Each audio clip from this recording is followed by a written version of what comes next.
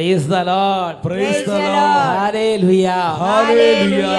അഭിഷേകാഗ്നിയുടെ എല്ലാ പ്രേക്ഷകർക്കും രക്ഷിതാവും കർത്താവുമായ ഈശോ മിശിഹായുടെ ധന്യനാമത്തിൽ കൃപയും സമാധാനവും. ഹല്ലേലൂയ. ഹല്ലേലൂയ. പ്രിയപ്പെട്ട ദൈവമക്കളെ, ഇന്ന് നാം ചിന്തിക്കുന്ന വിഷയമാണ് ത്യാഗത്തോടു കൂടിയുള്ള പ്രാർത്ഥന. വളരെ ശക്തിയുള്ളതാണ്. വയനാട്ടിലെ ഒരു കുടുംബത്തിൻ്റെ അനുഭവം നമുക്ക് ശ്രദ്ധിക്കാം. എൻ്റെ പേര് ലീലാമ്മ. ഞാൻ വയനാട്ടിൽ നിന്ന് വരുന്നു. ഞാൻ അഭിഷേകാഗ്നി ഞായറാഴ്ചയും ചൊവ്വാഴ്ചയും സ്ഥിരമായി കാണുന്ന ഒരു വ്യക്തിയാണ്. എൻ്റെ മകനെ കുറിച്ചുള്ള ഒരു സാക്ഷ്യം പറയാനാണ് ഞാനിവിടെ നിൽക്കുന്നത്. മോൻ 17 വയസ്സ് വരെ അൾത്താര ബാലനായും 17 വയസ്സ് വരെ ഓൾട്ടർ ബോയ് അൾത്താര ബാലൻ 1.5 വർഷം കപ്പ്യാരായും സേവനം ചെയ്തു ഞങ്ങളുടെ ക്രിസ്ത്യൻ എന്ന് പറഞ്ഞാൽ അൾത്താര ചുറ്റുമുള്ള ജീവിതമായിരുന്നു അവന്റെ ജീവിതം. അതെ. പിന്നെ അവൻ 9 വർഷം പ്രാർത്ഥനയില്ല, പള്ളിയില്ല, ബന്ധങ്ങളില്ല, സ്വന്തങ്ങളില്ല, വിശ്വാസമില്ല, കുർബാനയില്ല, കുമ്പസാരയില്ല. അവന്റെ എല്ലാം അവന്റെ കൂട്ടുകാരായിരുന്നു. അങ്ങനെ ഇരിക്കെ എൻ്റെ ജീവിത പങ്കാളി അപ്രതീക്ഷിതമായി മരിച്ചുപോയി. വേർപാടിന്റെ ദുഃഖവും ഒറ്റപ്പെടലിന്റെ വേദനയും മകനെ കുറിച്ചുള്ള ദുഃഖവും കൂടെ ഞാൻ എന്ത് ചെയ്യണമെന്ന് ചിന്തിച്ചു. കൂടുതൽ ത്യാഗമെടുത്ത് പ്രാർത്ഥിക്കാൻ തന്നെ ഞാൻ തീരുമാനിച്ചു. എനിക്കിഷ്ടപ്പെട്ട ഭക്ഷണ സാധനങ്ങളെല്ലാം ആത്മാക്കളുടെ രക്ഷയ്ക്ക് വേണ്ടിയും പാപികളുടെ മാനസാന്തരത്തിന് വേണ്ടിയും ഇനി ഒരിക്കലും കഴിക്കില്ല എന്ന് ഞാൻ ഈശോയ്ക്ക് വാക്കുകൊടുത്ത് പ്രാർത്ഥിച്ചു. ഈശോയെ, എന്തൊരു ത്യാഗമാണ്. അങ്ങനെ ഇരിക്കുമ്പോഴാണ് ഇവിടെ കഴിഞ്ഞ മുന്നത്തെ മാസം തോന്നുന്നു ഒരു സാക്ഷ്യം കേൾക്കുന്നു.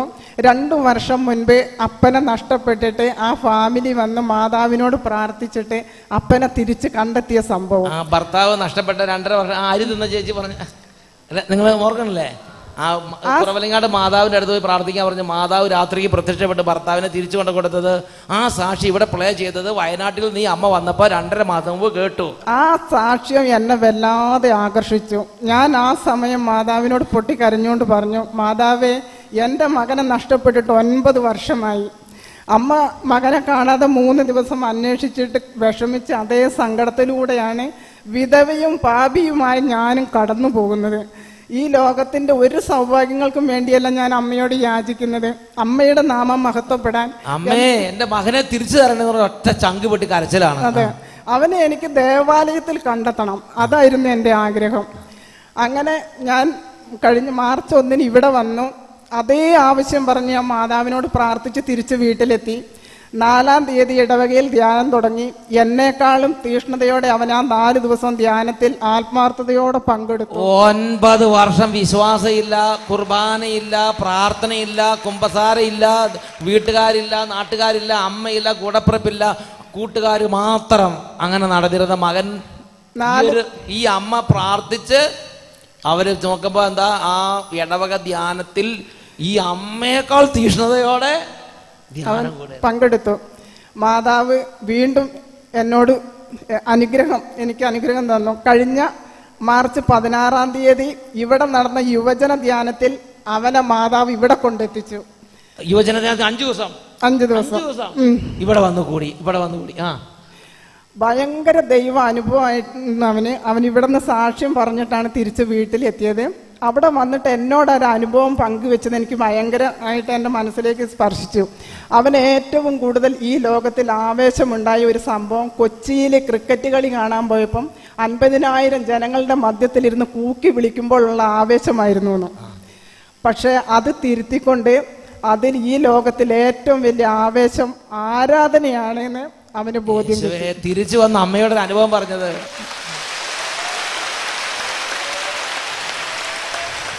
ഹല്ലേലൂയ.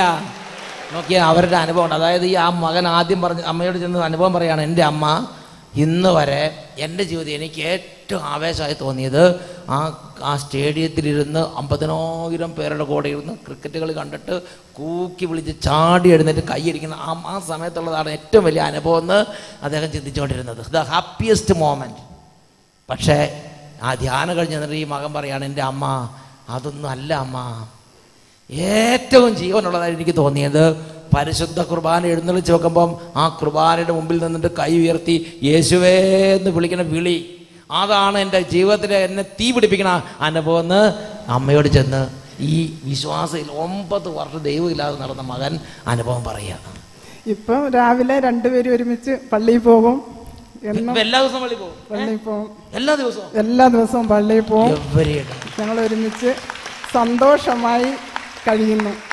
എല്ലാ ദിവസവും വെളുപ്പിനെ കുർബാനയ്ക്ക് പോയി തിരിച്ചു വന്ന് കുർബാന സ്വീകരിച്ച് തിരിച്ചു വന്ന് വിശ്വാസ ജീവിതം.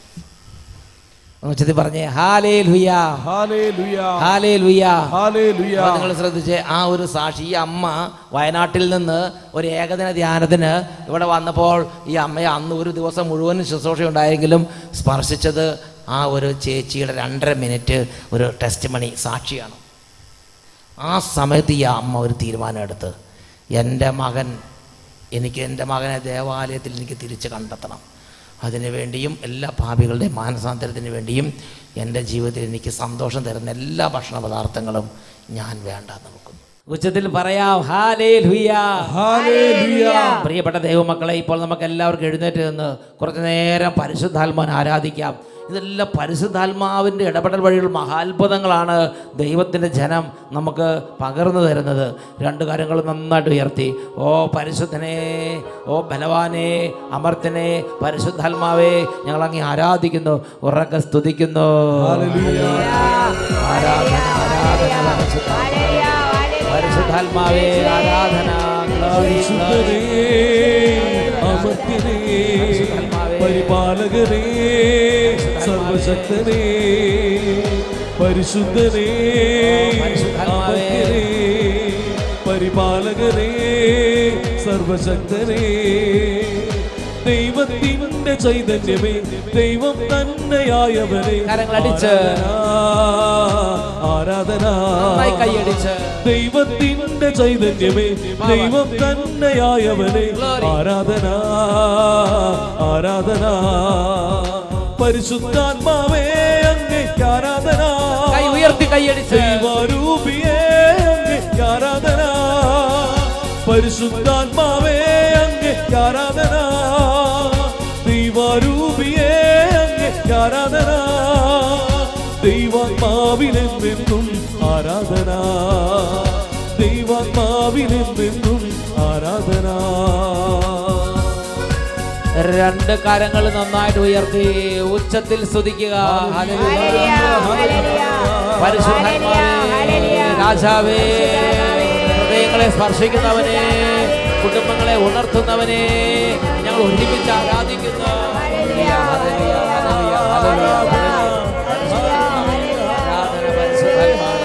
രാജാവേ, ആരാധന, ആരാധന.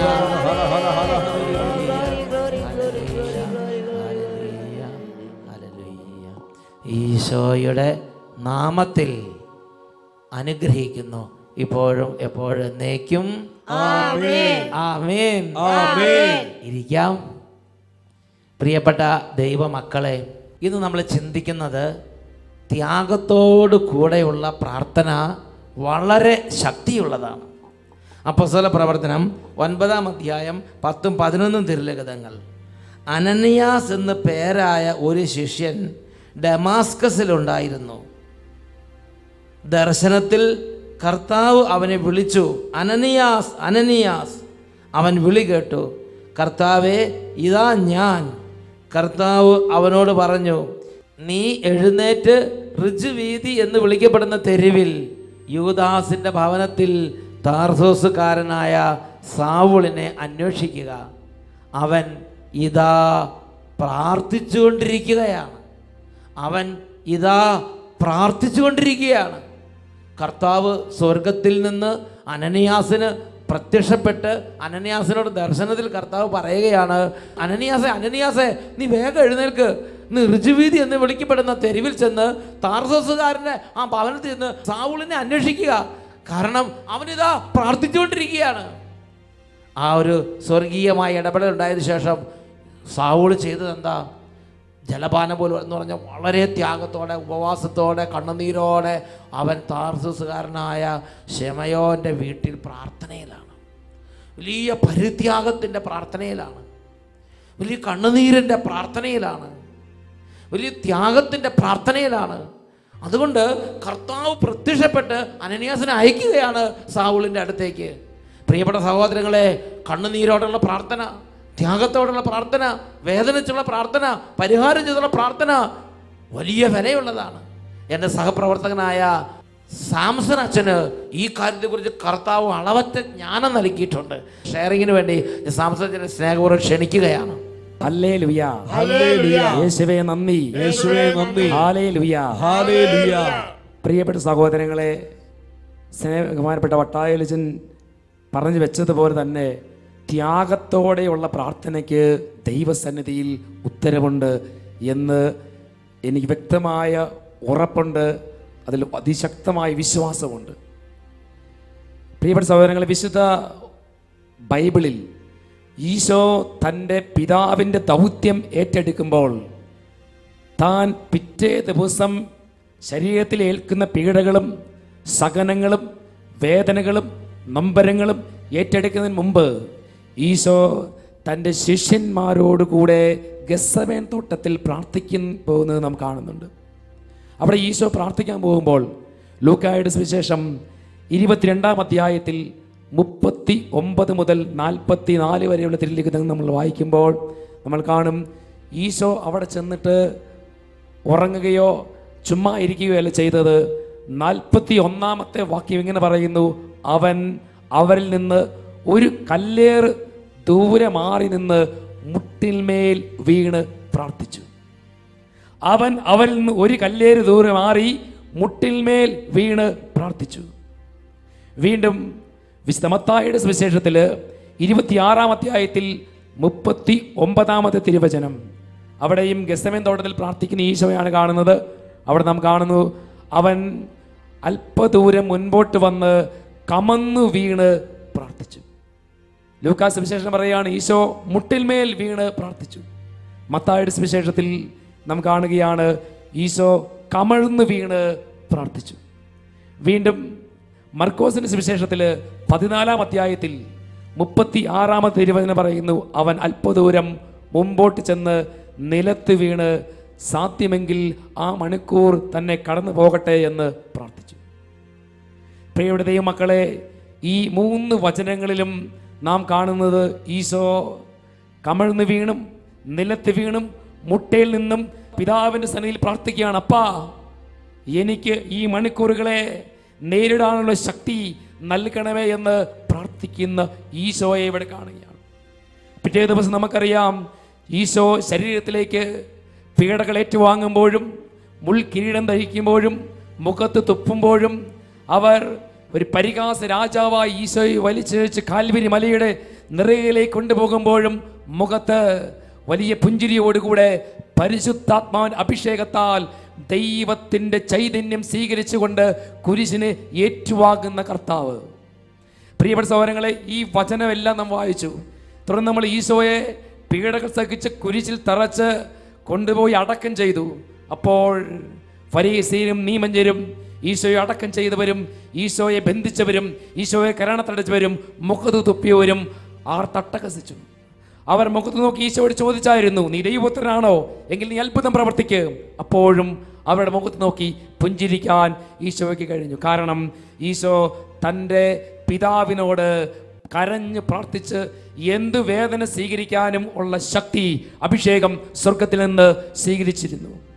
പ്രിയപ്പെട്ട സഹോദരങ്ങളെ, ഈശോ ഈ വചനം അനുസരിച്ച് പ്രാർത്ഥിച്ച് മുന്നോട്ട് പോയി അവസാനം എല്ലാവരുടെയും കണ്ണടയ്ക്കാൻ തക്ക വിധത്തിൽ ഈശോ ഉദ്ധിതനായി നമ്മുടെ മധ്യത്തിലേക്ക് എഴുന്നള്ളി വന്ന് എല്ലാവരുടെയും വായടയ്ക്കുന്ന ഒരു അഭിഷേകം നമ്മൾ കാണുന്നുണ്ട്.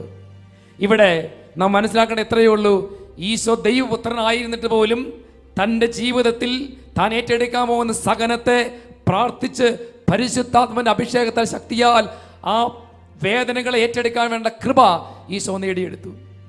പ്രിയപ്പെട്ട സഹോദരങ്ങളെ, വീണ്ടും യെശയ്യാ പ്രവാചന പുസ്തകത്തിൽ അതിൽ 25-ാം അധ്യായത്തിൽ 8-ാമത്തെ തിരുവചനം പറയുന്നത് എങ്ങനെയാണ്? സകലരുടെയും കണ്ണുനീർ അവിടുന്ന് തുടച്ചു നീക്കും. സകലരുടെയും കണ്ണുനീർ അവിടുന്ന് തുടച്ചു നീക്കും. ആരെല്ലാം കണ്ണുനീരോടെ കർത്താവിന്റെ സന്നിധിയിൽ പ്രാർത്ഥിക്കുന്നു, ആ കണ്ണുനീർ ഉത്തരമുണ്ട്. വീണ്ടും ജെറമ്യ പ്രവാചന പുസ്തകത്തിൽ 31-ാമത്തെ അധ്യായത്തിൽ 9-ാമത്തെ തിരുവചനം പറയുന്നത് എങ്ങനെയാണ്? കണ്ണീരോടെയാണ് അവർ വരുന്നത്, എന്നാൽ ഞാൻ അവരെ ആശ്വസിപ്പിച്ച് നയിക്കും, അവരുടെ വഴി സുഗമമായിരിക്കും, അവർക്ക് കാലിടറുകയില്ല. കണ്ണുനീരോടെയും വേദനയോടും കർത്താവിനെ സമർപ്പിച്ച് പ്രാർത്ഥിക്കുന്ന ദൈവമക്കളുടെ പ്രാർത്ഥന കർത്താവ് സ്വീകരിക്കും. ഒരുന്ന് മുട്ടുകുത്തി പ്രാർത്ഥിച്ചാൽ, ചരലെ മുട്ടുകുത്തി നിന്നോ കരങ്ങൾ വിരിച്ചോ അല്ലെങ്കിൽ നിലത്ത് കിടന്ന് ഉരുണ്ടോ പ്രാർത്ഥിക്കുന്ന പ്രാർത്ഥനയ്ക്ക് ദൈവത്തിന് അപ്പോൾ തന്നെ ഉത്തരവുണ്ട്. പ്രിയപ്പെട്ട സഹോദരങ്ങളെ, വീണ്ടും തിരുവചനത്തിലൂടെ നമ്മൾ കടന്നു പോകുമ്പോൾ നമ്മൾ കാണുന്നു സാമുവേൽ പ്രവാചകൻ 1-ാം പുസ്തകത്തില് 1-ാം അധ്യായം മുഴുവൻ ഒരു ദൈവ പൈതലിന്റെ കണ്ണുനീരോടെയുള്ള ത്യാഗത്തോടെയുള്ള പ്രാർത്ഥനയാണ് നമ്മൾ കാണുക.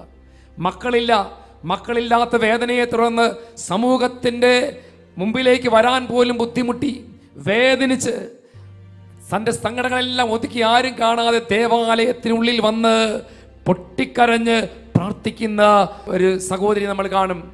ഹന്ന എന്ന് പറയുന്ന സഹോദരി, അവൾ പ്രാർത്ഥിക്കുകയാണ്, ഈശോയെ പിതാവേ പിതാവേ അപ്പാ എന്ന് പറഞ്ഞ് പ്രാർത്ഥിക്കുമ്പോൾ അവർ പുറത്തേക്ക് പുറപ്പെടുവിക്കുന്ന വാക്കുകൾക്ക് പോലും ആർക്കും തിരിച്ചറിയാൻ പറ്റുന്നില്ല. എന്തോ പുലമ്പിക്കൊണ്ടിരിക്കുകയാണ്. കാരണം ഉള്ളിലുള്ള സങ്കടം. മുട്ടുകുത്തി കരങ്ങൾ വിരിച്ച് പ്രാർത്ഥിക്കുന്ന ഹന്നായെ പുരോഹിതൻ കാണുന്നത് ലഹരി പിടിച്ച ഉന്മത്തയായ ഒരു സ്ത്രീയെ പോലെയാണ്. ആ പുരോഹിതൻ വന്നിട്ട് പറയുകയാണ്, നീ ഉന്മത്തയാണെങ്കിൽ പുറത്തു പോവുക. അപ്പോൾ ഹന്ന ആ പുരോഹിതന്റെ മുഖത്ത് നോക്കി പറയും, ഞാൻ മദ്യപിച്ചിട്ടില്ല, ഞാൻ ലഹരി കഴിച്ചിട്ടില്ല, എൻ്റെ ഹൃദയത്തിൻ്റെ വേദനകൾ സങ്കടങ്ങൾ കണ്ണുനീരോടെ ഞാൻ കർത്താവിന് മുമ്പിൽ ചൊരിയുകയാണ്, കർത്താവിന് മുമ്പിൽ പകരുകയാണ്. ആ ഒരു പ്രാർത്ഥന ദൈവസന്നിധിയിലെത്തി. പ്രിയപ്പെട്ട സഹോദരങ്ങളെ, ഹന്നായ്ക്ക് ദൈവം ഒരു കുഞ്ഞിനെ നൽകി അനുഗ്രഹിക്കുന്നത് വിശുദ്ധ വചനത്തിൽ നാം കാണുന്നുണ്ട്. ഇവിടെയെല്ലാം പ്രാർത്ഥിക്കുമ്പോൾ അപ്പോൾ തന്നെ ദൈവം ഉത്തരവരുകയാണ്. വീണ്ടും നമ്മൾ കാണുന്നുണ്ട്, ഹാഗാർ എന്ന് പറയുന്ന സ്ത്രീ തൻ്റെ ജീവിതത്തിലുണ്ടായിരുന്ന കുഞ്ഞിനെ കൊല്ലുവാൻ വേണ്ടി മരുഭൂമിയിൽ കിടത്തിയിട്ട് കുഞ്ഞിൻ്റെ ഓപ്പോസിറ്റ് തിരിഞ്ഞിരുന്ന് കരയുമ്പോൾ അപ്പോൾ തന്നെ ദൈവം ഒരു ദൂതനെ അയച്ച് ആ കുട്ടിയെ സംരക്ഷിക്കുന്നത് കാണുന്നുണ്ട്. കണ്ണുനീരോടെ വിലയോ കൊടുത്ത് മുട്ടുകുത്തിയോ കരങ്ങൾ വിളിച്ചോ പ്രാർത്ഥിക്കുന്ന ഒരു ദൈവവൈദ്യന് അപ്പോൾ തന്നെ ഉത്തരവുണ്ട്. ഇത് പറയുമ്പോൾ അച്ഛനൊരു സംഭവം ഓർക്കുകയാണ്. ഞാൻ 2 സിസ്റ്റർമാർ എന്നൊരു സംഭവം പറഞ്ഞത് ഓർക്കുകയാണ്. ആ സംഭവപ്രകാരമാണ്, അവർ ഇന്ത്യയിൽ ഗുജറാത്തിൽ ഏതോ ഒരു ഗുഡ്സ് ദേശത്ത് അവർ ശുശ്രൂഷ ചെയ്യുകയാണ്. അവിടെ ശുശ്രൂഷ ചെയ്യുന്ന സമയത്ത് ഫോണില്ല. ആ ദേശത്ത് ഒന്നും അവർക്ക് മീഡിയയിലൂടെ അങ്ങോട്ടും ഇങ്ങോട്ടും കമ്മ്യൂണിക്കേറ്റ് ചെയ്യാൻ പറ്റാത്തൊരവസ്ഥ, ഒരു കാലഘട്ടം. അപ്പോഴാണ് ഒരു സിസ്റ്ററിൻ്റെ അപ്പൻ വീട്ടിൽ മരിക്കുന്നത്. ആ മരിച്ച വിവരം എങ്ങനെയോ അവരെ അറിയിച്ചു. ഈ വിവരം അറിഞ്ഞ ഉടനെ തന്നെ അവർ കോൺവെന്റിൽ നിന്ന് അല്പം വസ്ത്രങ്ങളും ഒക്കെ എടുത്ത് അവർ അടുത്ത ഒരു സ്റ്റേഷനിലേക്ക് കുറേ കിലോമീറ്റർ യാത്ര ചെയ്താൽ മാത്രമേ ഈ സ്റ്റേഷനിൽ എത്തിച്ചേരുകയുള്ളൂ. അവരുടെ കണക്കുകൂട്ടുകളെല്ലാം തെറ്റി. അവർ വന്ന് ഈ സ്റ്റേഷനിൽ എത്തിയപ്പോഴത്തേക്കും അവർക്ക് പോകാനുള്ള ട്രെയിൻ അവിടുന്ന് പോയി കഴിഞ്ഞിരുന്നു. ഇനി അവർക്ക് അടുത്ത സ്ഥലത്തേക്ക് എത്തിച്ചേരണമെങ്കിൽ പിറ്റേ ദിവസം നേരം വെളുക്കണം അവർക്ക് യാത്ര ചെയ്യണമെങ്കിൽ. അപ്പോഴവർ ആ റെയിൽവേ സ്റ്റേഷനിൽ ഇരുന്ന് ഇങ്ങനെ അടുത്ത ട്രെയിനിന് വേണ്ടി വെയിറ്റ് ചെയ്യണം. ഒരു രാത്രി മുഴുവൻ അവർക്ക് പൂർത്തിയാകണം. ഇവർ 2 പേർ മാത്രമേ ഉള്ളൂ. അങ്ങനെ വലിയ ആൾ തിരക്കൊന്നും ഇല്ലാത്ത ഒരു സ്റ്റേഷനാണ് അവിടെ. അങ്ങനെ നേരം ഇരുട്ടായി തുടങ്ങി. അപ്പോൾ ഈ 2 സിസ്റ്റേഴ്സും തനിയെ ആണെന്ന് കണ്ടുകൊണ്ട് ഇതാ 2 ചെറുപ്പക്കാർ ഇവരെ ആക്രമിക്കാനായിട്ട് അവരുടെ പരിസരത്തിൽ നിന്ന് വന്ന് നിൽക്കുകയാണ്. ആളുകളൊക്കെ ഒന്ന് മാറിയിട്ടായിരിക്കും ഇവർ ആക്രമിക്കുക. ഇവർക്ക് മനസ്സിലായി, ഈ 2 ചെറുപ്പക്കാർ ഞങ്ങളുടെ അടുത്ത് വന്ന് നിൽക്കുന്നത് ഞങ്ങളെ നശിപ്പിക്കാൻ വേണ്ടിയാണ്, ഞങ്ങളുടെ മുമ്പിൽ മരണമാണ്, എന്തു ചെയ്യും? എങ്ങോട്ടും പോകാൻ പറ്റുന്നില്ല, ആരും സഹായിക്കാനില്ല, കയ്യിൽ ഫോണില്ല, ആരെയും വിളിക്കാനില്ല. അങ്ങനെ ഇവർ സങ്കടപ്പെട്ട് ഇരിക്കുന്ന സമയത്ത് അടുത്ത് നിന്ന സഹോദരി സിസ്റ്റർ പറയാണ്, നമുക്ക് കർത്താവിനോട് പ്രാർത്ഥിക്കാം, ഈശോ നമ്മളെ സഹായിക്കും. അപ്പോൾ ആ നിമിഷം അവർ ആ റെയിൽവേ സ്റ്റേഷനിൽ അവരിയ്ക്കുന്ന സ്ഥലത്ത് എഴുന്നേറ്റ് നിന്ന് ആദ്യം പ്രാർത്ഥിച്ചു. പിന്നെ അവിടെ ആര് നോക്കുന്നു ആര് കാണുന്നു അവർ നോക്കിയില്ല. മുട്ടുകുത്തി 2 കരങ്ങളും വിരിച്ച് അവർ കരഞ്ഞുകൊണ്ട് പ്രാർത്ഥിക്കുകയാണ്. പിതാവേ, ഞങ്ങളിതാ പ്രാർത്ഥിക്കുന്നു, ഈശോയെ ഞങ്ങളുടെ കണ്ണുനീര് കാണണമേ, ഇപ്പോൾ തുടർന്നുള്ള നിമിഷങ്ങൾ ഇരുട്ടാകും, ഞങ്ങൾക്ക് ആരും സഹായിക്കാനില്ല, ഈശോ വന്ന് ഞങ്ങളെ സഹായിക്കണം, അങ്ങ് ഞങ്ങൾ ഇപ്പോൾ ഞങ്ങളുടെ അടുത്ത് വരണം എന്ന് പറഞ്ഞവർ, കർത്താവേ ഞങ്ങളുടെ മേലും ഞങ്ങളുടെ കുടുംബത്തിൻ്റെ മേലും ഞങ്ങളുടെ ജീവിതങ്ങളുടെ മേലും ഞങ്ങളുടെ ശുശ്രൂഷയുടെ മേലും ഞങ്ങളുടെ സമർപ്പണത്തിൻ്റെ മേലും കരുണ ചൊരിയണമേ എന്നവർ പ്രാർത്ഥിക്കുക. അങ്ങനെ കണ്ണുനീരോടെ പ്രാർത്ഥിച്ചു. നീണ്ട 2 മണിക്കൂർ മേലെ അവർ മുട്ടേന്ന് എഴുന്നേക്കാതെ നിന്ന് പ്രാർത്ഥിച്ചു. മുട്ടേന്ന് കൈ കഴിക്കുന്നുണ്ട്, കാല് വേദന എടുക്കുന്നുണ്ട്, എങ്കിലും അവർ അനങ്ങുന്നില്ല. കാരണം ഈശോ ഇടപെടണം, ഈശോയെ കാണാതെ, ഈശോയുടെ പ്രവർത്തനം കാണാതെ ഞങ്ങൾ എഴുന്നേൽക്കില്ല എന്ന് പറഞ്ഞ് പ്രാർത്ഥിക്കുകയാണ്. അങ്ങനെ പ്രാർത്ഥിച്ചു. 2 മണിക്കൂർ മുകളിലേക്ക് കടന്നു കഴിഞ്ഞപ്പോൾ ഇതാ അവിടെ കുറേ പോലീസുകാർ എവിടുന്ന് വന്നു എന്ന് നമുക്കറിയത്തില്ല. അവരിപ്പോഴും പറയുന്നത് എങ്ങനെയാണ്, എവിടുന്ന് വന്നു എന്നോ ആരറിയിച്ചതെന്നോ അറിയത്തില്ല. ഇതാ കുറച്ച് പോലീസുകാർ അവിടെ വന്നു. അവർ വന്നിട്ട് ഇവരോടൊന്നും ചോദിച്ചില്ല. അവരോട് കുറച്ച് ലേഡീസ് ആയിട്ടുള്ള പോലീസുകാരുണ്ടായിരുന്നു, വനിതാ പോലീസ് അവരുണ്ടായിരുന്നു. ഈ 2 പേരെ അവർ അറസ്റ്റ് ചെയ്തു. എന്ത് കുറ്റങ്ങൾ ചെയ്തിട്ടാണെന്ന് അവർക്കറിയത്തില്ല. ഇവർ അറസ്റ്റ് ചെയ്ത് കൊണ്ടുപോയി, ഇവർ പിടിച്ചുകൊണ്ട് പോയി. ഇവർ പിടിച്ചുകൊണ്ട് പോകുന്ന സമയത്ത് ഒരു വനിതാ പോലീസ് തിരിഞ്ഞു വന്നിട്ട് ഈ സിസ്റ്റർമാരോട് ചോദിക്കണം, നിങ്ങൾ എന്താ അവിടെ ഇരിക്കുന്നത്? അവർ പറഞ്ഞു, ഞങ്ങൾ അപ്പം മരിച്ചുപോയി, ട്രെയിൻ നഷ്ടപ്പെട്ടു, നാളെ രാവിലെ ആകും ട്രെയിൻ. അപ്പോൾ ഈ വനിതാ പോലീസ് ഈ സിസ്റ്റേഴ്സിനോട് പറയാണ്, ഇതൊരു അപകടം പിടിച്ച സ്ഥലമാണ്, ഇവിടെ രാത്രി തനിച്ചിരിക്കുന്നത് അപകടമാണ്, ഇപ്പോൾ ഞങ്ങൾ പോകും, നിങ്ങളൊരു കാര്യം ചെയ്യുക എന്ന് പറഞ്ഞ് ഇവിടെ ഇരിക്കും, ഞാൻ ഇപ്പോൾ വരാം എന്ന് പറഞ്ഞ് ആ വനിതാ പോലീസ് അവിടെ നിന്ന്, ആ പോലീസുകാർ അവിടെ നിന്ന് പോയി. ഒരു 5 മിനിറ്റ് കഴിഞ്ഞ് തിരിച്ചു വന്നിട്ട് പറയാണ്, നിങ്ങൾ ഈ സ്റ്റേഷനിൽ ചെറിയ മുറി ഞാൻ തരാം, വലിയ സൗകര്യമൊന്നുമില്ല, ഇവിടെ ഇരുന്നോ, നാളെ നേരം വിളിക്കുന്നവർ വരെ നിങ്ങളെ ആരും ഒരു ശല്യവും ചെയ്യുകയില്ല. പ്രിയപ്പെട്ട സഹോദരങ്ങളെ, ആ സിസ്റ്റർമാർ പറയാണ്, 2 മണിക്കൂർ കരങ്ങൾ വീഴിച്ച് മുട്ടുകുത്തി നിന്ന് പ്രാർത്ഥിച്ച ആ നിമിഷം മുതൽ ഞങ്ങൾ പ്രാർത്ഥിച്ച പ്രകാരമാണ്, ഈശോയെ ഇപ്പോൾ ഞങ്ങളുടെ അടുത്ത് ഇറങ്ങി വരണം. കണ്ണുനീരോട് പ്രാർത്ഥിച്ചു, കരങ്ങൾ താഴ്ത്തിയില്ല, മുട്ടയിൽ എഴുന്നേറ്റില്ല. ഈശോ പിതാവിൻ്റെ സന്നിധിയിൽ മുട്ടയിൽ വീണ്, കമഴ്ന്ന് വീണ്, നിലത്ത് വീണ് കരഞ്ഞ് പ്രാർത്ഥിച്ചപ്പോൾ പിറ്റേ ദിവസം ഏറ്റെടുക്കാൻ പോയ വേദനയും സങ്കടങ്ങളും അതെല്ലാം ഈശോയ്ക്ക് നേരിടാനുള്ള കൃപ ദൈവം കൊടുത്തു. നമ്മൾ ആ വചനഭാഗത്തിൽ വീണ്ടും നമ്മൾ മുമ്പോട്ട് പോയിക്കുമ്പോൾ ലൂക്കായുടെ സുവിശേഷം ഞാൻ ആദ്യം പറഞ്ഞ 22-ാം അധ്യായം 39 മുതൽ 44 വരെയുള്ള വചനങ്ങൾ വായിക്കും, നിങ്ങൾ കാണാൻ പറ്റും.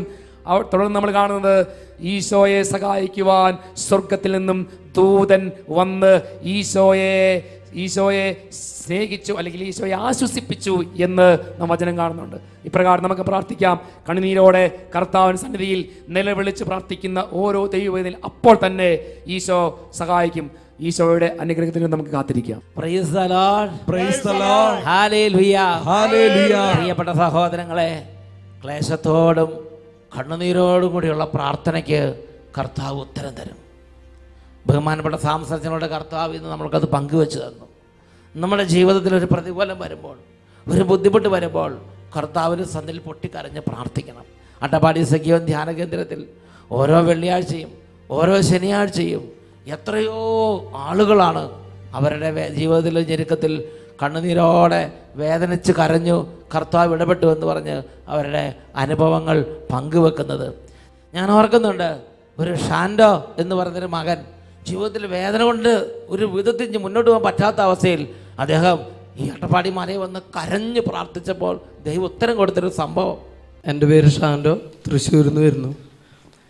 ഞാനിവിടേക്ക് വരാനുള്ള കാരണം എൻ്റെ അമ്മയുടെ ആങ്ങളെയാണ്.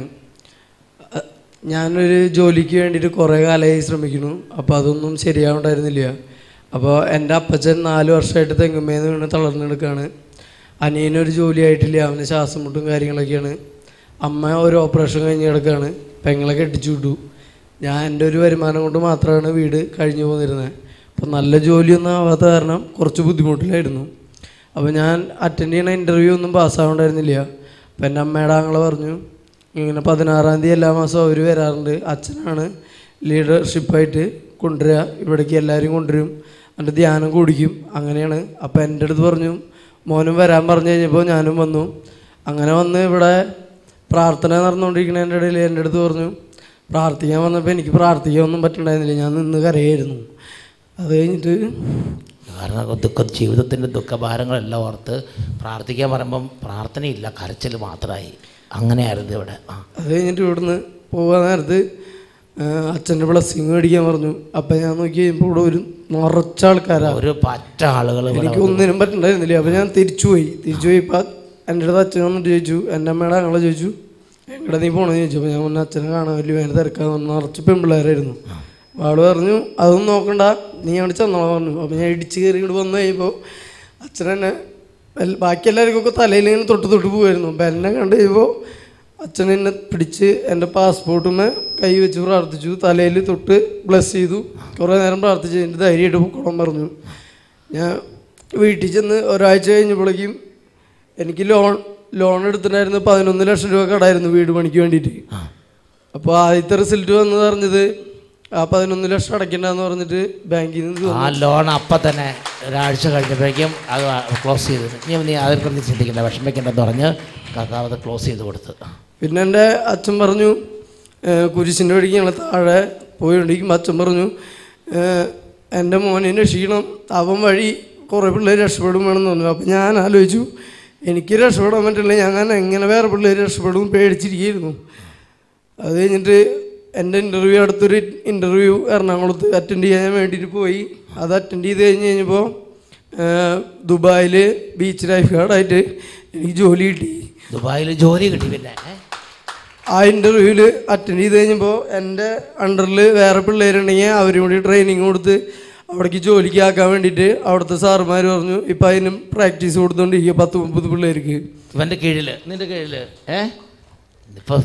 ഇപ്പോൾ ഇപ്പോൾ കർത്താവ് ഇവനെ എങ്ങനെ ഉയർത്തി നോക്കി. ഇവൻ്റെ കീഴിൽ 10-30 പേർക്ക് പ്രാക്ടീസ് കൊടുത്ത് അവരെ കൂടെ സെലക്ട് ചെയ്ത് കൊണ്ടുപോയിട്ട് അവിടെ ജോലിക്ക് കയറ്റാൻ വേണ്ടിയിട്ട് ഞങ്ങളുടെ ഒരു വാക്കിൻ്റെ പുറത്ത് 2 പിള്ളേരെ എൻ്റെ ഒപ്പം തന്നെ കയറ്റി വിടുകയാണ്. ഇപ്പോൾ അവർ ദുബായിൽ ജുമൈറ ബീച്ചിലാണ് ജോലി കിട്ടിയാണ്, ബീച്ച് ലൈഫ് ഗാർഡായിട്ട്. കർത്താവ് നോക്കി ആ തടസ്സങ്ങളുടെ ജോലിയുടെ മേഖല ഉണ്ടായിരുന്നു, തടസ്സങ്ങളുടെ മാറ്റി അനുഗ്രഹിച്ചു. ഉച്ചത്തിൽ പറഞ്ഞേ ഹല്ലേലൂയ. ഇവന് ജീവിതത്തിൻ്റെ ഭാരനിമിത്തം ഉറങ്ങാനൊന്നും പറ്റണില്ല. ഇവന് കരഞ്ഞ് നിലവിളിച്ച് അന്ന് പ്രാർത്ഥിച്ച് അല്ലേ. ഞാനിവിടെ ആരാധന നടക്കുന്ന സമയത്ത് എൻ്റെ അടുത്ത് അമ്മ പറഞ്ഞിട്ടുണ്ടായിരുന്നു, എനിക്കൊരു ചെറിയ വയറുവേദന ഉണ്ടായിരുന്നു. അപ്പം അമ്മ പറഞ്ഞു 53 മണി വിശ്വാസ പ്രമാണം ചൊല്ലാൻ പറഞ്ഞു. അപ്പം ഞാൻ ഇവിടുന്ന് പോയി, ഞാൻ ഇവിടുന്ന് കഴിഞ്ഞു എന്ന് വിചാരിച്ചിട്ടാണ് പോണേ. അപ്പോൾ അവിടെ ചെന്ന് കൽക്കുരിശിൻ്റെ അവിടെ ഞാൻ ചൊല്ലി തുടങ്ങിയപ്പോൾ ഞാൻ നോക്കിയപ്പോൾ ആരാധന തുടങ്ങി ഇവിടെ. അപ്പോൾ അവിടെ എത്തിച്ച് തീർക്കണോ അതോ ഇങ്ങോട്ട് പോരണോ എന്നുള്ള പേടിയായിട്ട് നിന്നു. പക്ഷെ ഞാൻ അത് അവിടെ നിന്ന് കണ്ടിന്യൂ ചെയ്ത് ഞാൻ അത് തീർത്തിട്ട് ഇവിടെ വന്ന് കഴിഞ്ഞിട്ടാണ് അച്ഛനെ കാണാൻ വേണ്ടിയിട്ട് വന്നു കഴിഞ്ഞപ്പോൾ ഇവിടെ തിരക്ക് കൂടിയേ. പക്ഷെ അവിടെ എനിക്ക് പേടിക്കാനൊന്നും ഉണ്ടായില്ല, എല്ലാ കാര്യം എനിക്ക് ദൈവം നടത്തി തന്നു. ഇപ്പൊ സമാധാനം മാറി കുറച്ച് പുറകോട്ട് മാറി നിന്ന്. അപ്പോൾ കൂട്ടത്തിൽ വന്നവർ പറഞ്ഞപ്പോൾ പോകാമെന്ന് പറഞ്ഞപ്പോഴേക്കും പറഞ്ഞു ഇല്ലില്ല, അച്ഛനെ കണ്ടിട്ടില്ല, അവിടെ ഭയങ്കര തിരക്കാന്ന് പറഞ്ഞു. അപ്പോൾ കൂട്ടത്തിൽ വന്ന അച്ഛൻ പറഞ്ഞു അല്ലേ, നേരെ ഇതിനെ കൂടി ഇടിച്ചങ്ങ് മുമ്പിലേക്ക് ചെന്നാൽ മതി എന്ന് പറഞ്ഞു. അങ്ങനെ ഒരു വിധത്തിൽ അച്ഛൻ്റെ അടുത്തെത്തി. അപ്പോൾ അതിനു മുമ്പ് അച്ഛന് ചിലരെ കൈവച്ച് പ്രാർത്ഥിച്ച് കഴിയുമ്പോഴത്തേനും അച്ഛൻ ചിലർക്ക് ഭയങ്കര വേദനയുള്ളവരെ ഈശോ പറയും കുറച്ചും കൂടെ പ്രാർത്ഥിക്കാൻ പറയും. അപ്പോൾ നമുക്ക് ഇവനെ നിൻ്റെ പേരെന്നാ? എൻ്റെ പേര് ഷാൻഡോ. ഷാൻഡോനെ കണ്ട പറഞ്ഞു ഇങ്ങോട്ട് വാ മോനെ, നിന്നെ കാത്തിരിക്കുക എല്ലായിടത്തും എന്ന് പറഞ്ഞ് കൈ വെച്ച് ശരിക്കും അവിടെ പ്രാർത്ഥിച്ച് ഇല്ലേ. കുറച്ച് നേരം എനിക്ക് മാത്രമേ ഉണ്ടായിരുന്നുള്ളൂ, ബാക്കിയുള്ളവരൊക്കെ തൊട്ട് പോകുമായിരുന്നു. ഞാൻ ഇടിച്ചു കയറിയാണ് എന്നോട് വിളിച്ചു അടുത്തേക്ക്. അപ്പോൾ ഞാൻ തൊട്ട് പിടിച്ചിട്ട് പാസ്പോർട്ട് വെച്ചിട്ട് പ്രാർത്ഥിക്കായിരുന്നു. അപ്പോൾ പാസ്പോർട്ട് മുഴുവൻ പ്രയോജനപ്പെടുത്തി അച്ഛാന്ന് പറഞ്ഞ് പിന്നെ ഒരു പ്രാർത്ഥനയും ബഹളമൊക്കെ നടത്തി. കഴിഞ്ഞ മാസം 16-ാം തീയതി. കഴിഞ്ഞ മാസമായിരുന്നു. Praise the Lord. ഇപ്പം നോക്കി 30 പേരെ പരിശീലിപ്പിച്ചുകൊണ്ടിരിക്കുക ദുബായിക്ക് കൊണ്ടാണ്. കഴിഞ്ഞ മാസം വരുമ്പോൾ ഇവൻ തന്നെ ഒന്ന് രക്ഷപ്പെടാൻ വേണ്ടി പരിശ്രമിക്കായിരുന്നു. എന്തൊരു ചെയ്യണ്ടെന്ന് ഒരു പിടിയിലാണ് നിൽക്കുന്ന സമയത്ത് പെട്ടെന്ന് എല്ലാ കാര്യങ്ങളും പിടിപിടുന്നു. കർത്താവ് അപ്പോഴത്തേന് പെട്ടെന്ന് മാറ്റിമറിച്ച് ഉച്ചത്തിൽ പറഞ്ഞേ ഹല്ലേലൂയ ഹല്ലേലൂയ. 9 ആ ചെന്നൊരാഴ്ചകളിൽ ആ ബാങ്കിലെ കട മുഴുവനും അങ്ങോട്ട് ക്ലോസ് ചെയ്ത്. എന്ത് പറഞ്ഞ് അടയ്ക്കേണ്ട കംപ്ലീറ്റ് ഇനി ആ കാര്യം ചിന്തിക്കാം അല്ലേ. ക്ലോസ് ചെയ്തില്ലേ? അതെല്ലാം ക്ലോസ് ചെയ്ത് തന്നു. Praise the Lord. Praise the Lord. Hallelujah. Hallelujah. പ്രിയപ്പെട്ട ദൈവമക്കളെ, പരിശുദ്ധ കുർബാന എഴുന്നള്ളിച്ച് വെച്ച് ഈ സമയം നമ്മുടെ ഓരോരുത്തരുടെ ദുഃഖങ്ങൾ സമർപ്പിച്ച് ദൈവസന്നിധിയിൽ കരഞ്ഞ് നിലവിളിച്ച് ത്യാഗത്തോടെ നമുക്ക് പ്രാർത്ഥിക്കാം.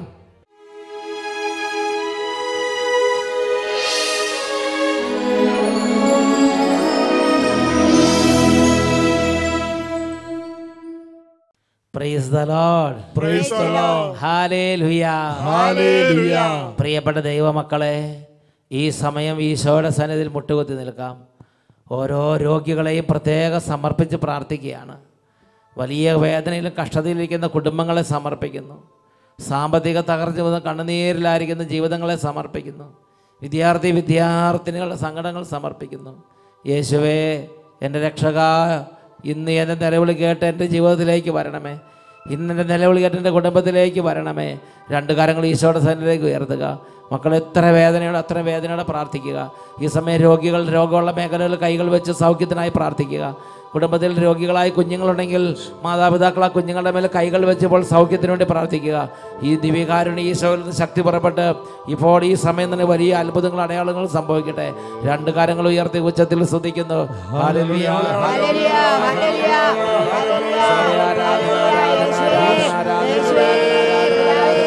യേശുവേ, യേശുവേ. കൈകൾ ഉയർത്തി ഉച്ചത്തിൽ വിളിക്കുന്നു.